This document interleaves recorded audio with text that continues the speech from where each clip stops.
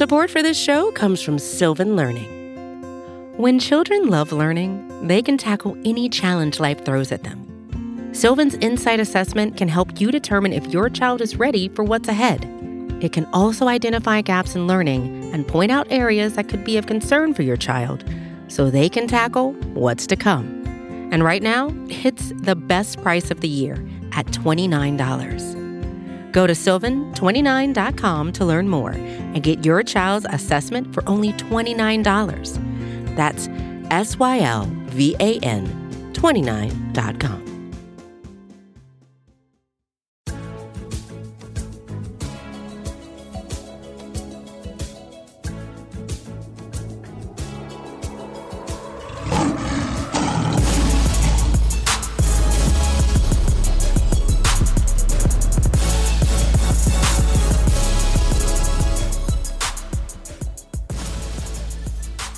Welcome to First Bite, our Detroit Lions midweek podcast. Back here 1 week away from the NFL draft, which means this is the last First Bite episode before the NFL draft. My name is Jeremy Reisman. I am the editor-in-chief over at Pride of Detroit. You can find me at Detroit Online on Twitter. With me, as always, as my co-host for First Bite, senior editor of Pride of Detroit. I think that's the site name. At Ryan_POD on Twitter. Ryan is here. Ryan Matthews. Jeremy, you are here. I am here, but we need to introduce the third man that I'm most excited to have on the show today. And please read his title as I wrote it in the outline. I absolutely will. It's become a bit of a tradition to have this guy on right before the NFL draft. Sometimes he even drops in on our live show. He is the former data analyst for Pro Football Focus, the former COO of FTN Data, and the current co-president of the Malik Willis fan club. Brett Whitefield is here. Brett, how we doing, buddy? Dude, this is the fourth year in a row that we're getting together the Thursday before the draft. It's definitely like a home to me. I'm very excited to be here. Hey, I love it. Yeah, and I know Ryan is super excited because of that last point. And I think that's where we start the conversation. So I'm just going to kind of kick back and I'm going to let you two wax poetic about Malik Willis. Go ahead, Ryan. Well, I mean, you've heard me do it quite enough. So like, let's just catch everybody up to speed, right? I mean, the Lions bring in Malik Willis for a top 30 visit this week. They bring him in on Tuesday, if I'm correct. Yes, maybe. I believe that's right. Yep. And then they bring in Kenny Pickett the very next day. We can set that to the side for right now, though. Like, I want to know, Brett, like, do you think this is due diligence, as Brad Holmes mentioned? Or do you think that this is a sign that they're actually entertaining the thought of drafting a quarterback at 2? And a loaded question on top of that, why should it be Malik Willis? Well, man, like, I can't say that I can get to the mind of Brad Holmes and know exactly Sure. what he's thinking, but they would be silly not to be seriously considering this. So whether it's due diligence or not, that due diligence should lead them to the thought process of, man, we really should consider this guy. Now, whether, he's 100% the guy to take, or maybe there's 2 or 3 guys they're interested in, I don't know. But I feel like they should definitely be there where they're really considering, hey, man, this may be the guy of the future for us, and we want to take him. Yeah, to jump into your question, like, why Malik Willis? Why not Malik Willis? And I have to credit you, Ryan, too, because I think early in the process I was on a little bit more on Sam Howell. And I don't know if it was DMs or in the open sphere, but you were kind of like, dude, you got to watch more Malik Willis. I dove in, immediately fell in love with the guy. But the real question is, what can't Malik Willis do? And I haven't heard anybody answer that question yet. There's some things he needs coaching for, but there's not a single football thing he cannot do right now. And there isn't a player in this draft that can turn around this franchise quicker than Malik Willis if he hits his potential. Okay, well, let's jump in with, I guess, some of the perceived criticisms of him, and I know you might feel a little differently.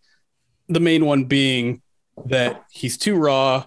He didn't go through enough progressions at Liberty because they didn't ask him to, and when he had to go through some progressions, he struggled with it. So he's gonna take a year or maybe even 2 years to develop. Tell me why that is wrong.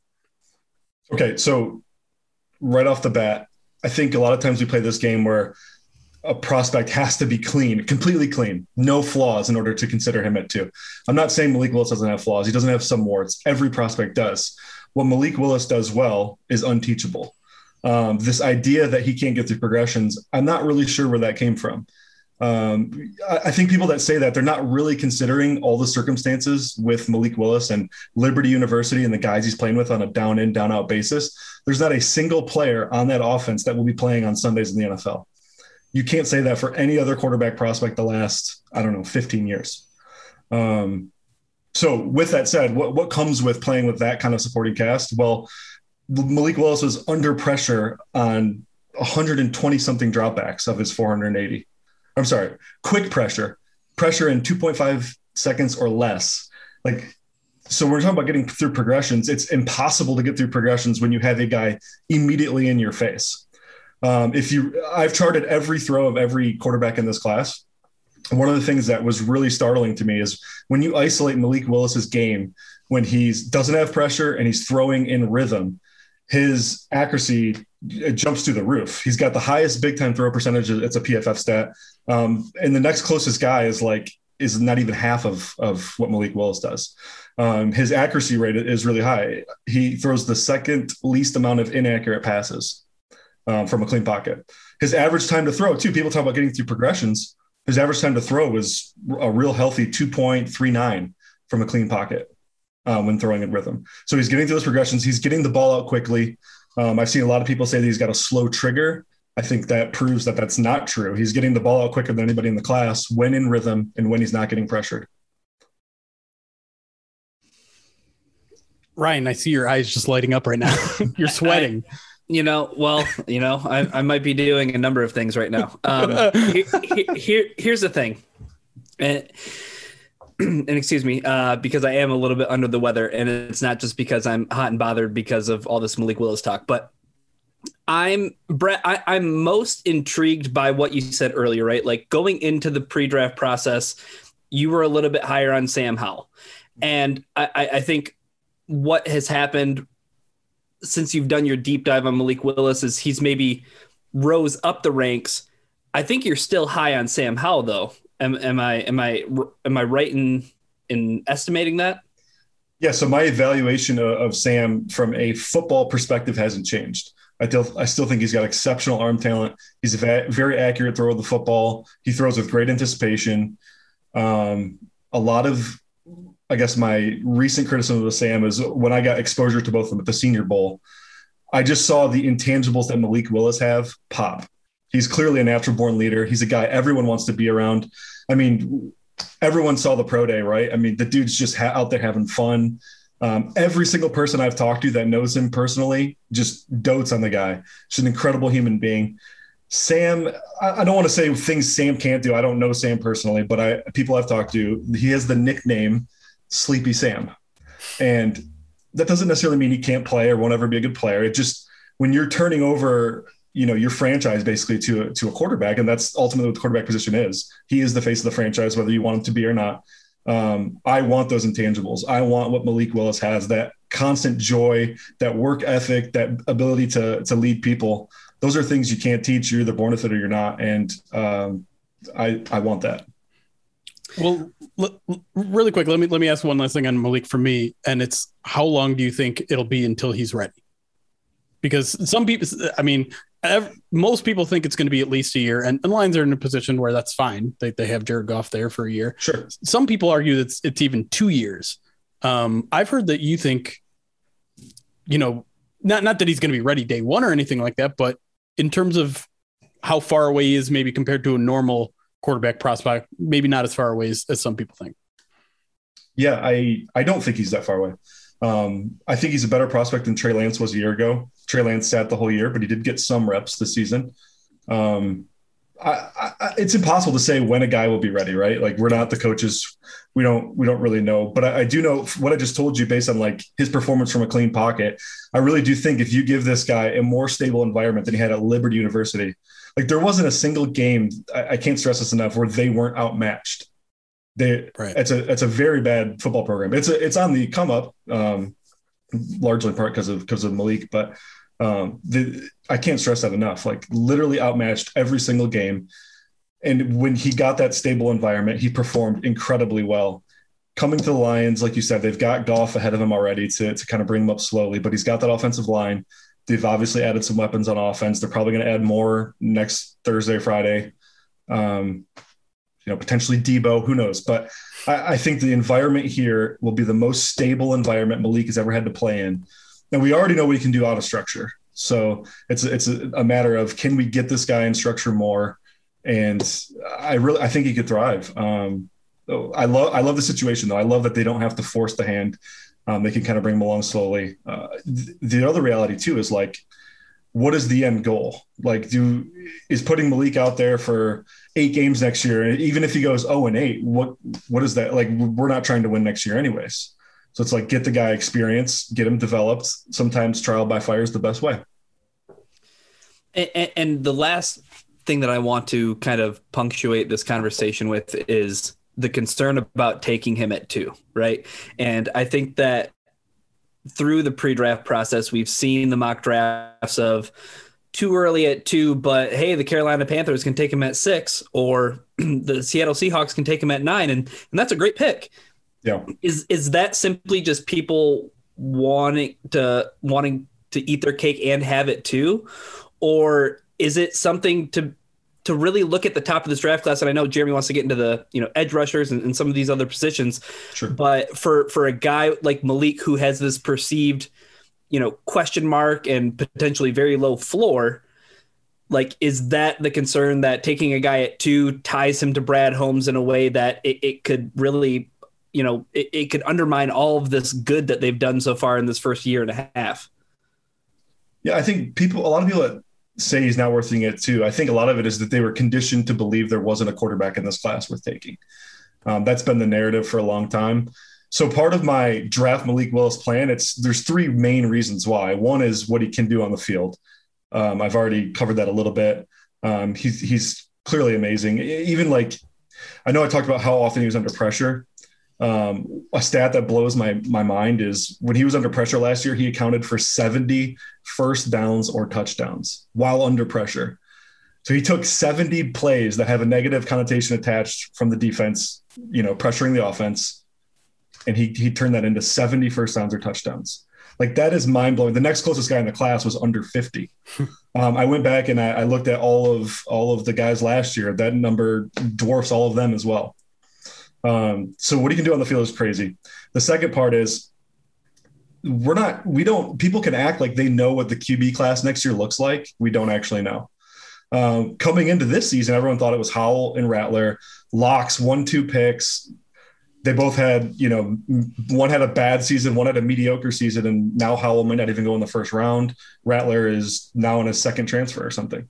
Like, it's pretty crazy how fast things change. So we don't honestly know what the QB class looks like next year. So we've seen some promising things from Stroud and Levis and Young, but it doesn't mean anything right now. They have to perform next year. They have to take the next step. Because the reality is, once you get into the draft process, that's when the magnifying glasses come out. That's when we pick apart your game. Right now, Young and Stroud look like amazing prospects, but no one's actually dove in that hard on them. The third prong here is, there's currently 5 teams, I think, with 2 first-round picks next year, maybe 4. Anyways, all but maybe one of them, you could argue, have a chance to finish with a worse record than the Lions. So they're going to be at a tremendous disadvantage already, because they're going to have higher picks and they're going to have more than 1 pick. So where are they getting that quarterback from next year?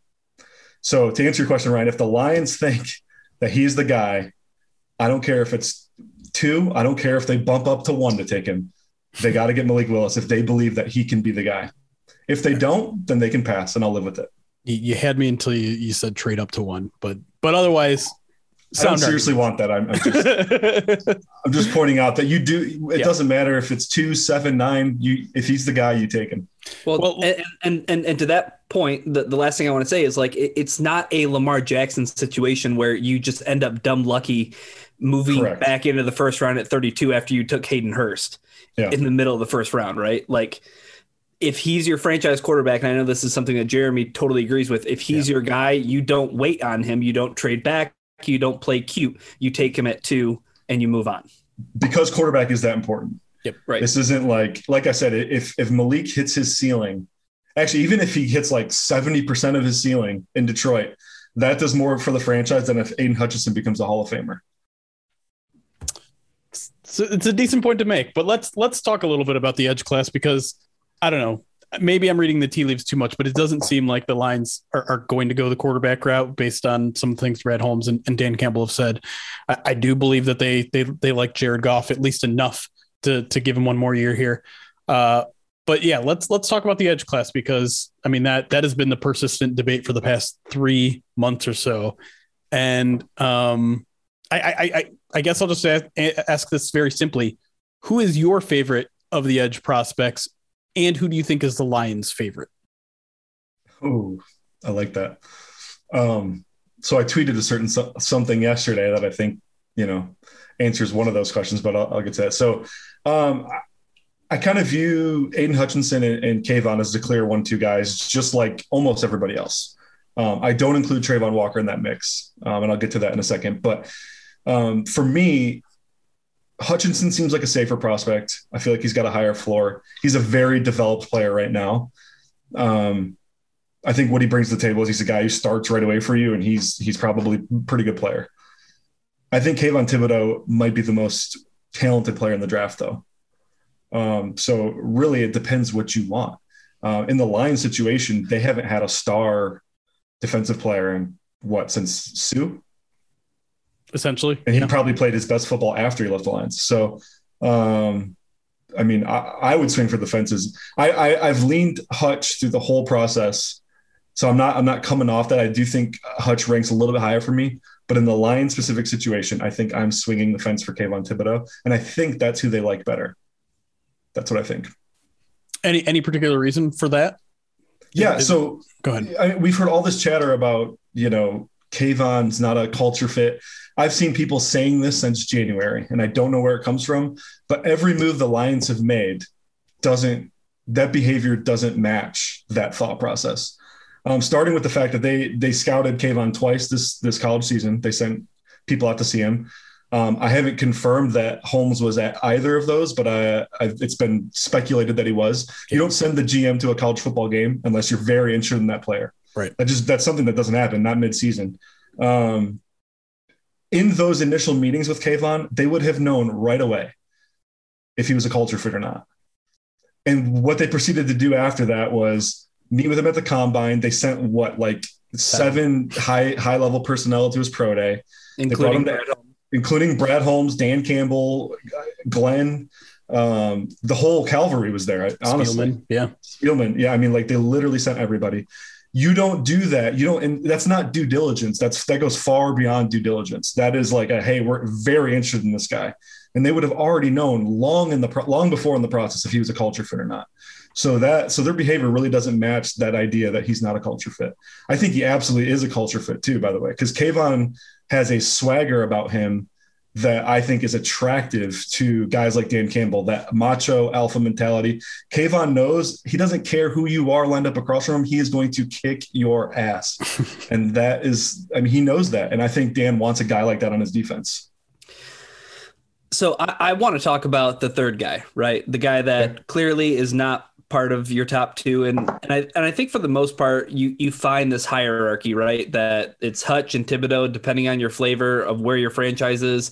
And then it's Trayvon Walker. And Trayvon Walker is a name that we've obviously seen shoot up draft boards since the combine.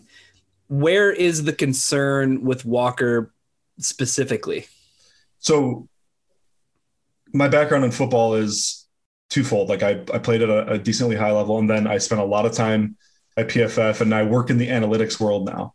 And as an analytics guy, I can't look at Walker's body of work and just dismiss it as he's raw or betting on the traits. Let's take him at 2 overall. And that's what you're doing.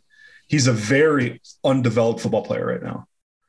There's not a lot of skills he has developed that translate to the NFL right away. That doesn't mean his ceiling isn't exponentially high.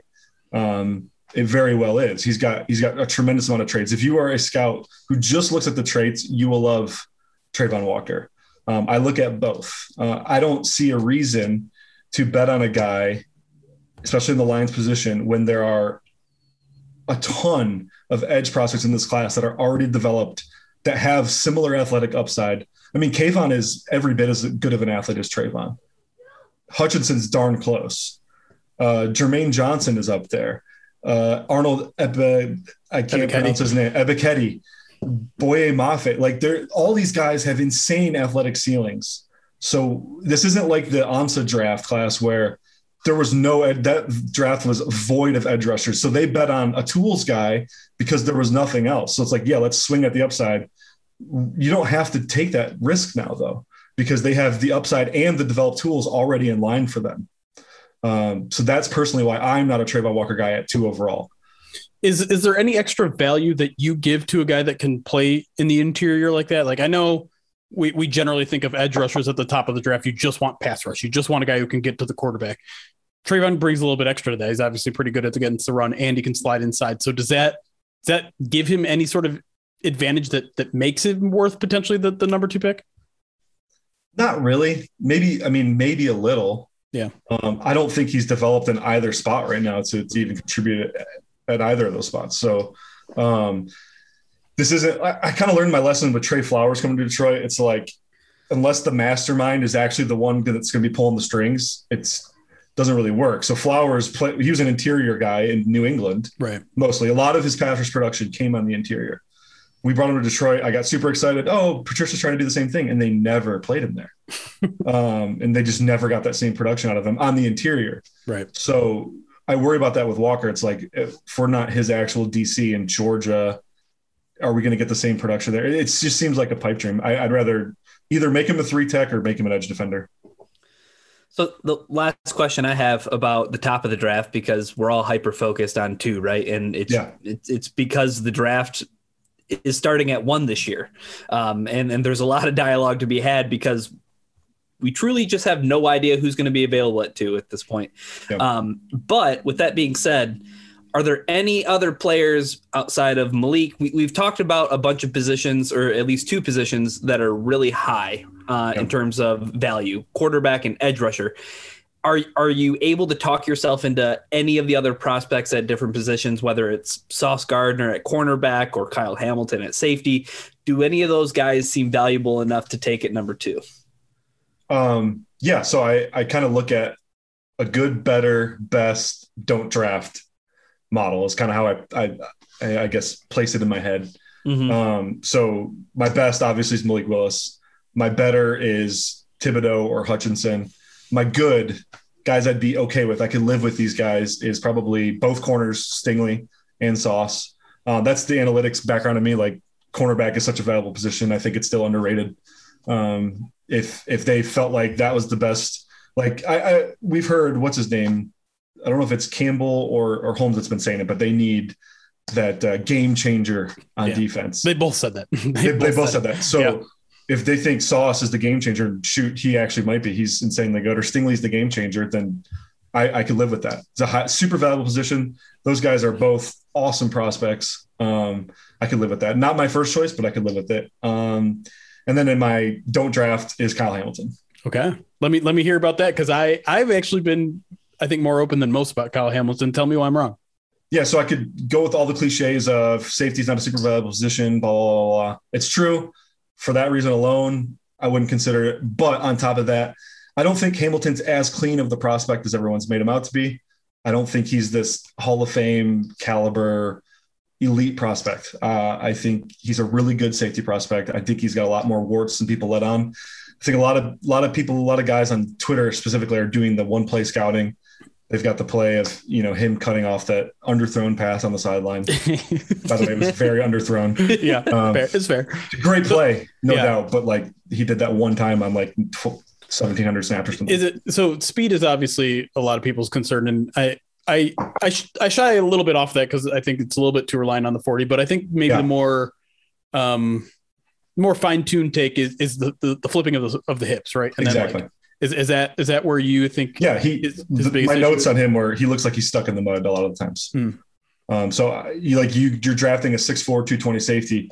God, you would hope they could line up over a tight end and play press man against him and carry him up the field. And I don't see the fluidity in his movement to do that. I think he's an explode and drive on the ball type of safety. He's got great instincts. I'm not going to say he doesn't have that. So like I said, I think he's a great safety prospect. I just don't think he's this elite guy Unicorn, as everyone likes to put. Exactly. He's not a unicorn. He's not a Swiss Army knife. He's not this guy who can do everything. I think his best fit, honestly, is probably deep middle of the field safety. And you don't draft those guys second overall. Fair enough. Yeah. All right, we're going to take a break here. When we come back, we're going to dive deeper into the draft, get some more takes from Brett Whitefield, talk more Lions draft just a week away here on First Bite. We'll be right back.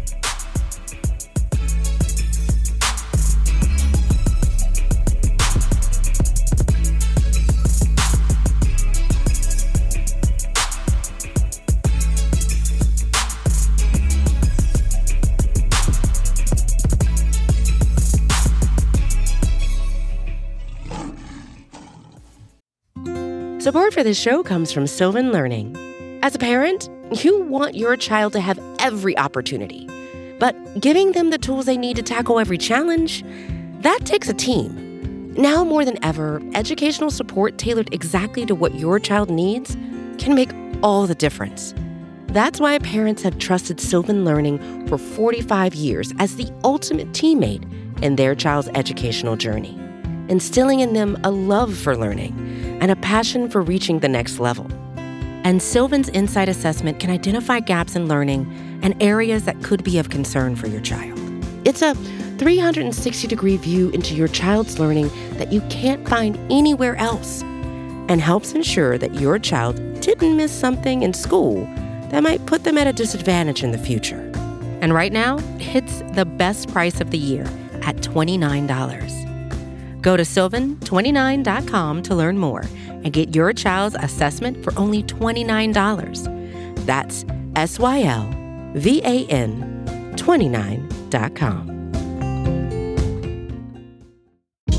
Hey, this is Scott Galloway, author, professor, entrepreneur, and most importantly, host of the Prop G podcast. We got a special series running on right now called The Future of Work, where I answer all your questions on, surprise, the future of work. Questions including, what are we missing when we work remotely? Or how do we handle work-life balance when a major opportunity comes knocking? From the provocative to the technical, we're offering insights you won't want to miss. So tune in to The Future of Work, a Prop G Pod special sponsored by Canva. You can find it on the Prop G Pod wherever you get your podcasts.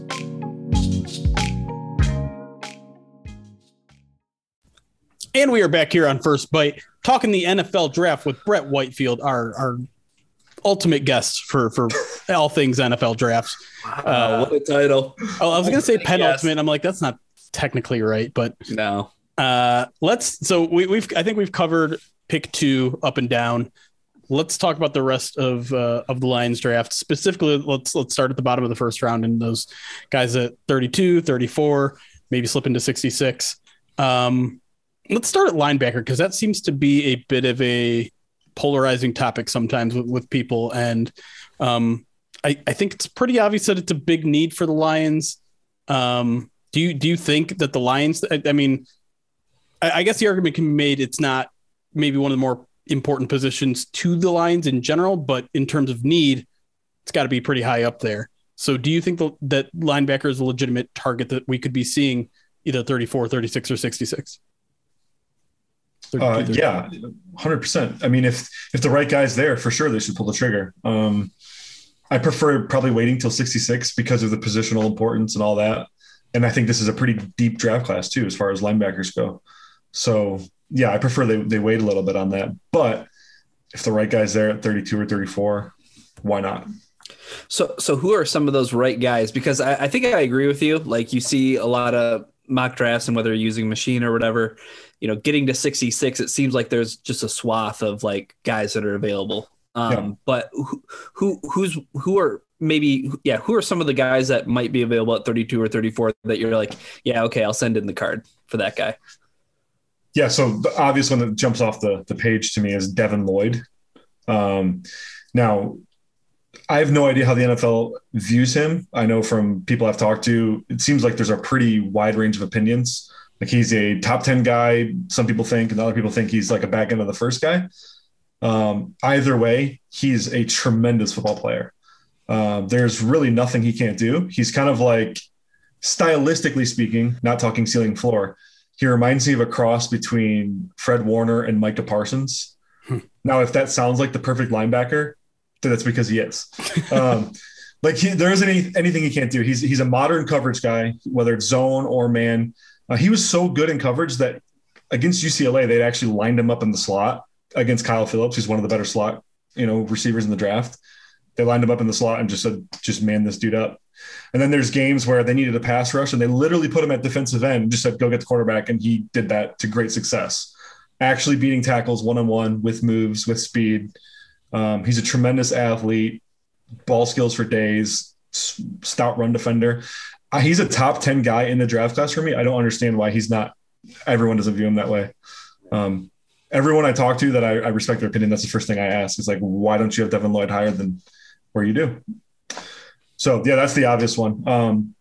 Other guys I like there are probably Quay Walker, Georgia linebacker, and then his counterpart, Nakobe Dean. I favor Quay a little bit, but I like both guys a good amount. So, well, let's talk more about Nakobe Dean because I feel like he's a pretty popular pick there at 32 or 34, and basically every mock you see. And we had a couple conversations in terms of, he's a leader of that Georgia defense. He's definitely a big personality fit. But the questions are about his size, right? And whether, whether the lines are okay with a guy that's small and fast, whether he can shed blocks or if he's just so fast that he can maneuver around blocks.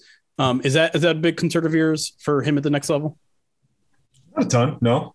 I look at what Glenn did with what's the linebacker's name in New Orleans? Really good Mike they have. I'm totally blanking. Oh, geez. Oh, my gosh. What is wrong with me? Came over from the Jets. Demario Davis. Demario Davis. Tremendous player. Nakobe Dean reminds me a lot of him. He's not your most physical guy. He's not going to go up and stick his face in a fan, play in and play out. But he's very elusive, slips blocks very well. He can still get after it in the run game, and he's also tremendous in coverage. I see Dean in a very similar role. So I do think he's a good fit. He's obviously a great athlete too. I think Quay is a better athlete slightly, and he's bigger. He has that size. So I think Quay gives you a more versatile player, someone who's going to be a really good blitzer. He's an asset in the pass rush game. He can cover. He's bigger, more physical. I think he's probably a more well-rounded prospect than Nakobe. I understand too that not everyone views it that way. So I'm a little bit on an island in that regard, but I really like both those guys though. How big of a fan are you of LSU's Damone Clark? Because that's somebody who I think is an interesting prospect now, especially after the spinal fusion surgery. It's going to be interesting to see where he goes. Like, especially, we just talked about in the first segment, like maybe the Lions aren't in a position necessarily to say, hey, we need immediately productive players now. Like, is he somebody who maybe you would take as high as 97, or do you think you can maybe wait until the Lions' 5th round pick? Yeah, so everything you just said, spot on. I actually really love him. Everything I just said about Dean and Quay, he fits that mold. Super athlete. Assuming the medicals check out, which obviously the three of us don't really know that, but assuming the medicals check out, I would take him for 97, no problem. Like you said, they don't need this guy to play right away. Like the future, they're looking at 2023 and beyond to be their go for it years. That's when you need him ready. So assuming the medicals check out, 97 is a no-brainer. I would say, though, that if the Lions did try to perform a trade back, whether that was at 2 or 32, one of their goals should be getting a 4th-round pick because they currently have a massive gap between picks. Pick 97 to the end of the 5th round is giant. That's a humongous valley. Yeah. 80 right. Picks. 80 picks between they I guarantee you that is bothering them right now. They're sitting there thinking, how can we get a pick in that range so we don't miss a run of players? If they were to get that pick, whether that's another end of the 3rd or somewhere in the middle of the 4th, that's the guy I'd probably be targeting, to be honest. I really, there was something that I almost called him Bob Quinn, that Brad Holmes said today that really seemed to indicate that maybe he was thinking about trading out of that 32 spot. Like maybe he was talking about the 5th-year option with quarterbacks, and he seemed to suggest like maybe that's going to entice someone to grab that spot. And I think that would be a prime opportunity to pick up that 4th-round pick, because I think you're right. I think they like, generally speaking, I think they like that part of the draft. And it's a huge part to be missing out on. Is 66 too much of a risk for Clark? No. I mean, I think there's a chance there's other players there that I like as much as Clark. So that's why I was hesitant to say 66 for sure, but 97 is a no-brainer to me. If they're convinced Clark's the guy, pull it. So who are some of the other guys? Are you big Chad Muma guy? leaves Yeah, now? I like Muma. I like Troy Anderson quite a bit. Okay. I like Asamoah. Like if you're talking, analytics guy, I want the coverage linebacker. Asamoah fits that bill quite a bit. Tremendous coverage guy. I like Christian Harris, Alabama guy too, a good bit. Yeah. He's similar to Dean in that he's really undersized, but he can turn and run with, tight ends and even slot receivers on occasion. So I like all those guys at linebacker. And then there's other positions I would tackle at 66 too. This is that's a really sweet spot for the draft. Like the second and third round, I think is like, I would want as many picks as humanly possible in there. Let's go. Yeah, go ahead, Jeremy. Let's talk about one of those other positions. And again, we're talking a huge need here, safety. And like Ryan was saying before, seems like that's a very popular pick. A lot of choices there at the bottom of the first round, top of the second. Are you like, it seems like everybody else, and it's like Lewis Cine is just the dude. And if the Lions can land him, it's a huge dub. He's the dude. Yeah. He's the dude. Tell me, throw some facts out there about him. Tell me about Lewis Cine. Yeah. So my favorite thing about him is he's super long, incredibly well-sized. He's a little lean. Like you probably want him to pack on 5-10 pounds of muscle. I'm not going to push him to do that though, because his play speed is insane. And even though he's sub 200 pounds, that dude comes to fight. Like he's ready to stick his face in a fan. He will come up and lay the absolute wood. He'd be a great compliment to Walker because they both kind of have that mentality where smaller guys, but they're not afraid to throw their bodies around. And then Cine, athletic freakazoid. Like he can, you could probably play him at corner if you wanted to. He's that athletic.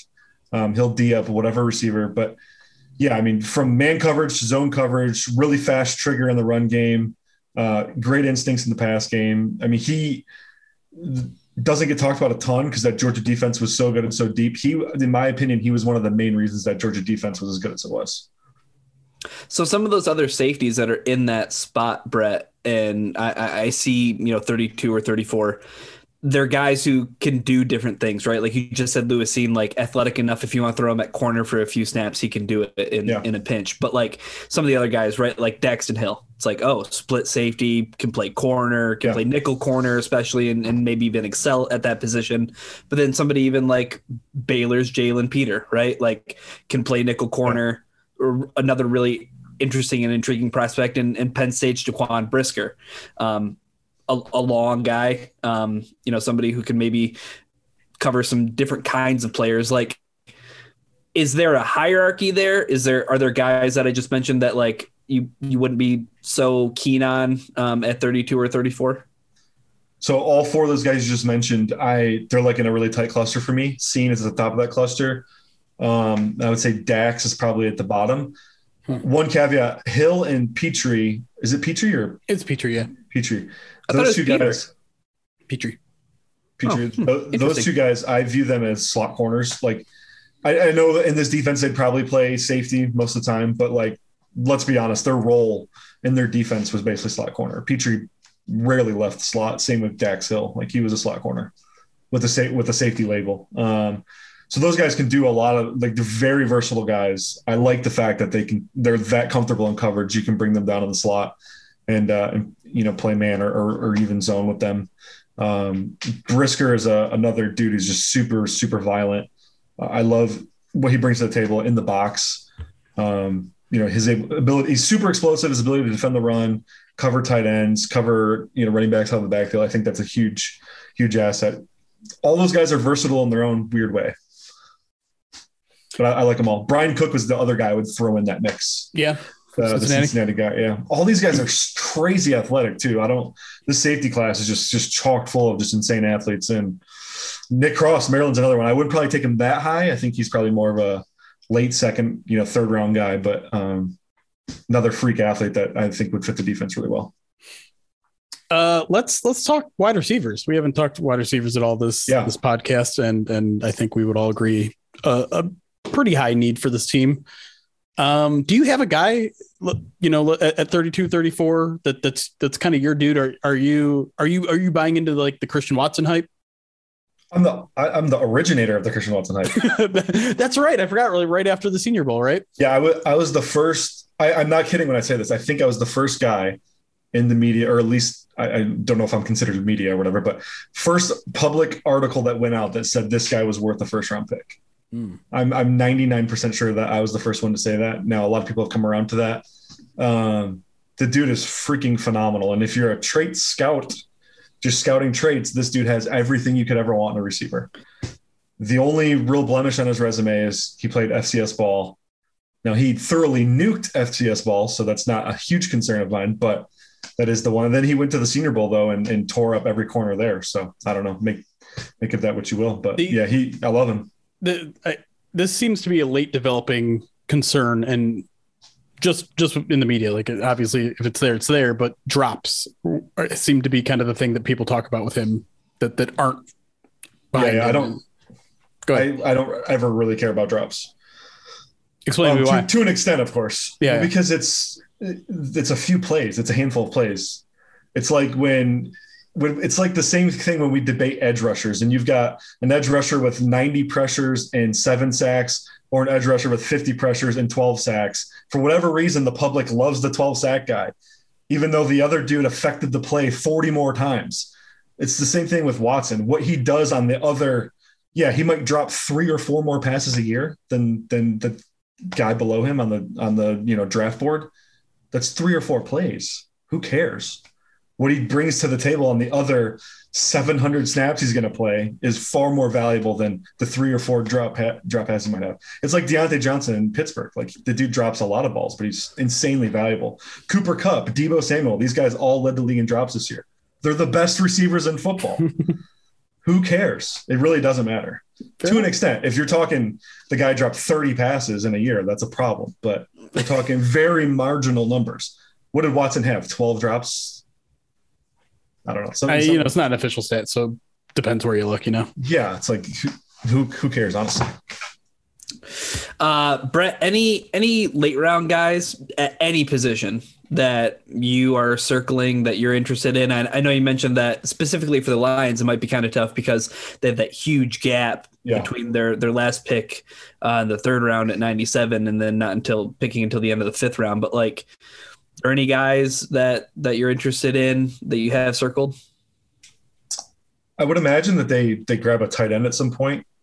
Okay. Yeah. We haven't talked about that yet. I think that's an interesting discussion, right? Like, I think this offense might not go because of a tight end too, but I feel like it would operate much more efficiently if they had a certified dude at that position who can do multiple things.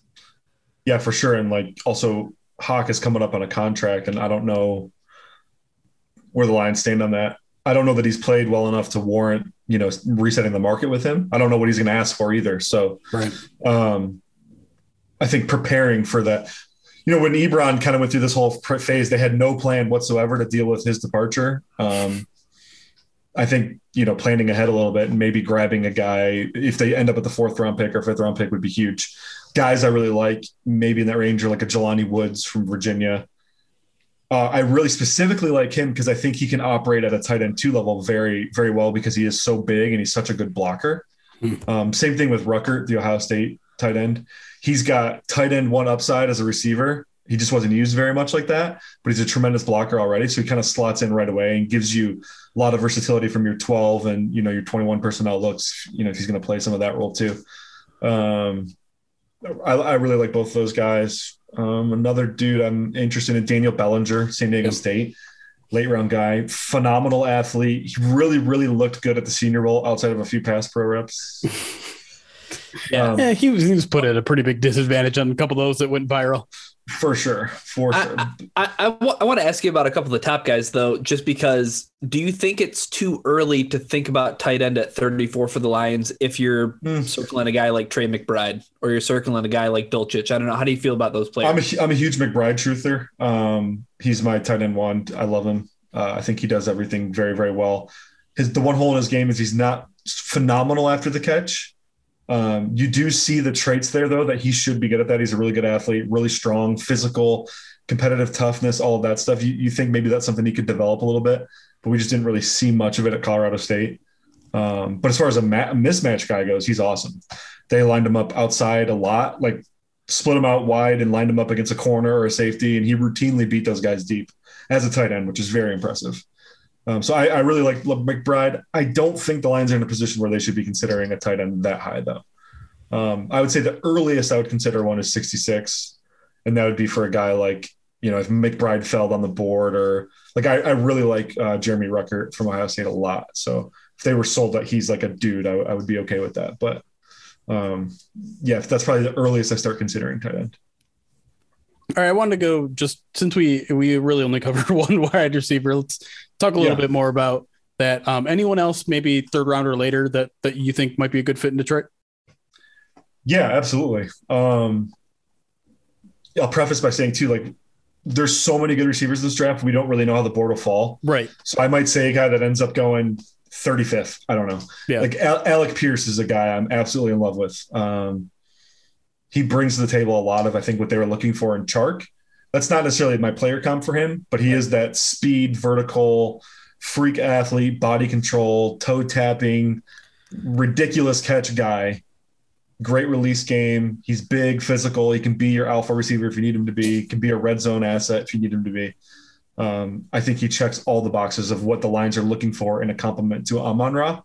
So if that guy was available in the third round, 66, I'd run to the podium with that card. Another guy I'm really, really interested in is Calvin Austin. I know they had a chance to coach him down to the Senior Bowl. He would be a dedicated slot weapon, but the dude is electric. He's a better prospect than Rondell Moore was or Tutu Atwell was. Both those guys went in the second round last year. But this class is so deep, I could see him falling to that 66 spot. That's another guy I would just be elated to have at 66. I think, getting a dedicated slot would really open the door to use Amon-Ra in that more Swiss Army knife, Debo kind of role we talked about earlier, where it's like, hey, we want this guy to take a backfield carry this rep or a screen, whatever. You can do whatever you want at that point. Hey, Ryan, can you remind me who drafted Tutu Atwell? I can't recall. Los Angeles Rams. That's it. Yep. Interesting. Okay. Just, connecting some dots there. Yeah. Anyone else from the wide receiving core? Yeah, like it really depends what they're looking for. I like Jalen Tolbert a lot. Mm-hmm. We watched Marvin Jones play here for 4 or 5 years, whatever it was. Tolbert is my comp for, that's my comp for Tolbert. He is Marvin Jones reincarnate. They're clones. Their games are so similar. I think Lions fans would be elated to have a guy like that. More of a contested catch guy, but he does have some route running ability and ability to get open. Brett, I know this goes to your point about like wide receivers they could go, one guy could go 35 or he could go at the end of the third round. Like who really knows, right? One of those guys that I get that sense from is George Pickens. Like how do you feel about Pickens? Because it seems like that's another guy who Lions fans are pretty excited about at 32 or 34. Yeah, I have Pickens. I have a first round grade on Pickens. Okay. I talked about earlier how I think Thibodeau might be the best just pure talent guy in the draft. I think Pickens might be the best pure talent guy at wide receiver in the draft. The gaps for me are we haven't really seen him play since his freshman season. There are also some off-field concerns. Some of them have been verified as not actually a concern. Other people say contrary. I don't really know. But that's a guy I would, absolutely. 32, if they took Pickens, I'd be ecstatic. 34, obviously same thing. My comp for him, actually, ironically, is DJ Chark. They are clones of each other. Pickens is that tall, wiry, skinny frame, but he's an absolute freak of nature in the air. The way he looks like a superhero, honestly, flying through the air. Pickens probably has the most absurd reel of highlight catches you will ever see. He even did some of them this year too in the national championship game. Just phenomenal talent. So that's a guy you would take at 32. I'm going to bring up a guy that I know you wouldn't take at 32 because we had a pre-draft discussion on him, but a lot of people have kind of circled him as an option, and that's Arkansas's Treylon Burks. Tell me why you are not a Treylon Burks fan. Yeah, Treylon Burks, he's not a very good wide receiver prospect. He's a decent athlete prospect, but he doesn't do wide receiver things. And I think that my exact quote before the show was, He doesn't have a single discernible wide receiver trait. There's nothing he was asked to do in college that translates to an NFL field outside of a couple highlight plays where he catches the deep ball. They were decently rare. He caught 66 passes this past year. 41 of them were within 5 yards of the line of scrimmage or less. They used him on screens and tight end under routes. My actual comp for Treylon Burks, this might make you laugh, but this is a serious comp, so I'm being dead serious, is Jonnu Smith. That's how he was used in college, is how Jonnu Smith was used in Tennessee and how Jonnu Smith was used in college. Right. That's what he does. He doesn't have a track record of beating press coverage. I charted him for 9 reps where he was 9 catches where he went up against press coverage. That's not a very large sample size. Mm-mm. Very rarely saw single coverage. Most of his production came on screens and halfback routes, tight end slide unders with play action. He's just catching the ball in space and expected to get, run after catch yards. And he didn't really break any tackles either. That's the other crazy thing. I was not surprised when he tested as just an okay athlete. I had been saying up until that point, I don't see the athleticism. I do occasionally see this random burst of energy where, he's a what's it called? A build-up speed guy. Right. If he gets 40 yards downfield, I won't dispute the fact that the man can truck. He can hit that 22 miles an hour everyone's holding on to. But as far as functional athleticism goes, I don't see it. He's incredibly stiff, has very little control over his body. That's evident everywhere in his tape. Nobody can watch his tape and say, this is a guy who's in control of his body. Whether it's, I've mentioned every time he catches the ball, he stumbles usually. Yeah. Like it's actually crazy. Like 70% of his catches, you can count on him stumbling immediately after catching the ball. Even some of the crazy contested catch highlights we see, his vert on those plays is like 4 inches, not exaggerating. I'm out on him. The hype has gotten way out of control. 3rd round, he's there. Let's talk. 1st round, not touching him. A lot of work to do with that guy. Fair enough. Anything else, Ryan, before I close this thing up? I feel like we've gone on a journey, and I'm glad that it ended here. Yes. True. It's not going to end here for our live audience. We're going to do a little Q&A with Brett Whitefield after the show. But for you podcast listeners, thank you for joining us. Brett, do you have anything else you want to plug before we get out of here? Just if you're not following me on Twitter already, please do. You guys do that. Most of you do that already, I think. But it's at BG Whitefield on Twitter. Jeremy mentioned I'm former this, former that. I have a huge announcement coming late in the summer about where I will end up next. And I think a lot of my work will be a little bit more public facing as well. So I've kind of been a behind the scenes guy up until this point in my career. And I think that's going to change a little bit. So I think I will be a value add at this point. Definitely would love a little more public facing Brett Whitefield because we don't get it enough on the show itself. But Brett, appreciate you joining us. Again, audience, appreciate you listening. Week till the draft, y'all. We're almost there. But until then, it's chaos. Be kind.